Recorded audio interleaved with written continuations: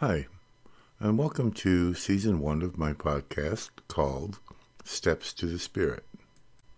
This is episode 13, and I'm calling it Step 5, The Gift of Cleansing, Part 2. As a reminder, let me recall the fifth step in my version of the fifth step. I admitted to God, to myself, and to another human being the exact nature of my wrongs. As I mentioned before, I'm doing these steps, the last few anyway, in two parts, because some people just want to do the steps and try to help with their addiction and get through them and get the benefit of doing them. And this is fine. However, my whole purpose for doing this podcast is to inform everyone that the steps are so much more than just words on paper and a system. I believe the steps were presented to us in some way by God for us to use to not only deal with our addiction, which is really, it's not the most important part of doing our steps, but they are a way of realizing that we need more in our lives than just our day-to-day lives, and to find more meaning in our life. So I've been kind of doing a part one of the steps, which would be the practical aspects of the practical application of the step, and a part two, which is this step, the spiritual aspects of the step, and the way we use that step to go along with God's plan for us. Actually, this fifth step is going to have three parts, because next week I'm going to be joined by my wife, Pat. Pat and I actually sort of met at a 12-step meeting, because she had some friends that were involved with the steps and the 12-step programs, and that had addictions and were trying to deal with those. And she was then and is now a very supportive person. She has learned a lot about 12-step programs, and she has, in fact, helped people to do their fifth step as a listener. So I'm really looking forward to having Pat on the podcast next week, and we're going to ask her how that experience was from her point of view, and ask her what she thinks in general about the 12 steps. This week, however, I'd like to talk about the spiritual aspects of the fifth step, and maybe talk about it a little bit differently than I normally have in past episodes. As I mentioned, I've done fourth steps of 40, 50, 60 pages, writing down almost everything I ever did in my life, and I was very proud of it. And I mentioned last week that when I tried to do a fifth step with a priest, he pushed that fourth step aside and said, let me hear all the things that you decided not to put into that fourth step. Of course, he had me. The things that I thought were, that's not important, were actually the things that were the most important that I needed to talk about and to share with someone else. The reason I hadn't done that was because I wasn't ready to surrender. In the third step, I hadn't decided to turn my will and my life over to the care of God. Maybe I decided to turn a little bit over, but I wasn't ready to let go of that branch and trust God 100%. When I finally became ready, many years ago, I decided to let go of that branch. I decided to trust God 100% and to surrender, which is not a bad word. It's a good word. It's surrendering the old way of life and getting a brand new way of life. It's surrendering in a battle in order to win the war. So when I did I'm going to call it my last or final fifth step, I didn't really need to hash over all those other old things that I sort of dealt with in the past. The thing was, having surrendered to God and to His will, I was able to start to look at some of the things that really bothered me. I mentioned when we first started this podcast that I believe in my own experience and in talking to the many, many people that I've spoken with as kind of therapeutic sessions in 12-step programs and in rehab programs, I decided that the common denominator, I really believe, is a lack of self-esteem. By the time I was 12 years old, I thought very, very little of myself already. I mentioned that I was adopted as an infant, and when I had talked to my adoptive parents about that, they said, "Oh yeah, we picked you out," and I was adopted by absolutely the wrong people for me. And it seemed like every part of my life was a wrongdoing, that I shouldn't have done what I did.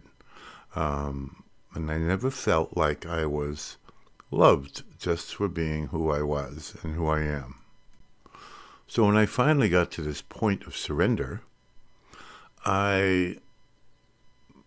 having done it both ways, having kind of faked it a little bit and said, "Oh yeah, I'm tired of that," but now being at that point where I'm absolutely have to do something about my life. I don't want to continue this way anymore. I don't want to feel this way anymore. And so now it was time to get honest.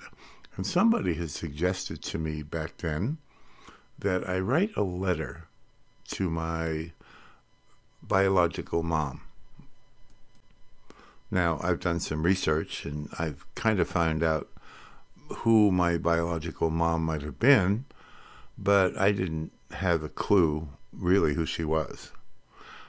But what I did find out, and this particular person in my life saw that I seemed to have a lot of things going on concerning her. What I found out was I had a lot of anger toward her. I never knew that before. I never knew it before I started writing this letter to her.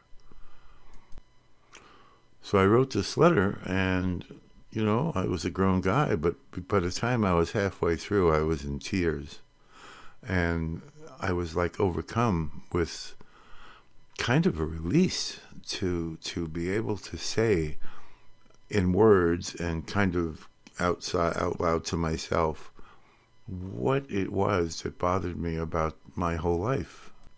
Sure, there were other things when I had done my other 4 steps, the things that we do when we are addicted, the money maybe that we stole, the people that we disappoint, the lots of things down the line that I had written about and I was truly sorry for. But nothing ever hit me like writing this letter of, I think, cleansing. Maybe that was the first cleansing, like the 5th step is a cleansing. And starting to realize for the first time in my life that I wasn't bad. There was hope. There was part of me. There was a me that God loves. So I finished writing that letter, and afterwards I went and spoke to the person who was quite wise and had suggested that I write it, and I really talked to them about it. I've already talked to God and to myself about it, and now I needed to talk to another person and get their feedback. They were very supportive and listened and said, "Well, how do you feel now?" And for the first time in my life, I really meant it when I said, I actually feel good. I feel like Chuck. I feel like somebody who doesn't have to wear a mask anymore. I feel like someone who God loves. I feel worthy of being loved. After I spoke to that person, I went out, and this was in Maine, and it was a nice time of the year. I think it was the fall. And I went for a long walk, and I was able to really peacefully think about all the things that have happened in my life and think about what I had just discovered about myself. It was like a stone being lifted off of me. In what they call the Big Book, they suggest after doing the fifth step, and I believe this was in that book, but it might have been somewhere else, they suggest going someplace quiet and thinking about all of these things that we have talked about and all the things that we've come up with. Well, my final fifth step was really mostly about this incident and my adoption and my biological mom, the feelings I had there. So it wasn't the whole ball of wax of the fourth step. But this is what I needed. I needed to talk about that particular thing because that's the thing that I kept hiding from me and I hid from everyone else. So I remember going for a walk after that session, and I actually felt a huge sense of relief. And they talk about, wherever I read this, about having a kind of a spiritual experience as a result of that, as a result of that cleansing. And that's just exactly what I felt like I had. I don't know how much of an experience it was. I didn't see any lights flashing or anything like that, but it was an overwhelming sense of well-being, and it was an overwhelming sense that God was with me. So I don't know if talking about this is really, I don't know how much I've gotten through to you about the spiritual aspects of the fifth step, but I felt like I really wanted to tell you my experience when I did it heartfully and heartfelt. I felt for the first time that I could conquer, with God's help, myself. I felt for the first time that I could be myself. I felt for the first time that God was right there and still is with me every moment of my life. I don't follow what I think He wants me to do all the time. I am certainly still a human being, and I have problems, and I get angry, and I make errors, but I don't hide from anyone anymore. I don't feel like I have to hide myself under a bushel anymore. And that's due to being able to do that fifth step and to be able to have that cleansing from the fifth step. Thank you for listening, and next week I'll have my partner and my love, Pat, sitting in with me, and I'm sure it will be just great to hear from her. So long for now.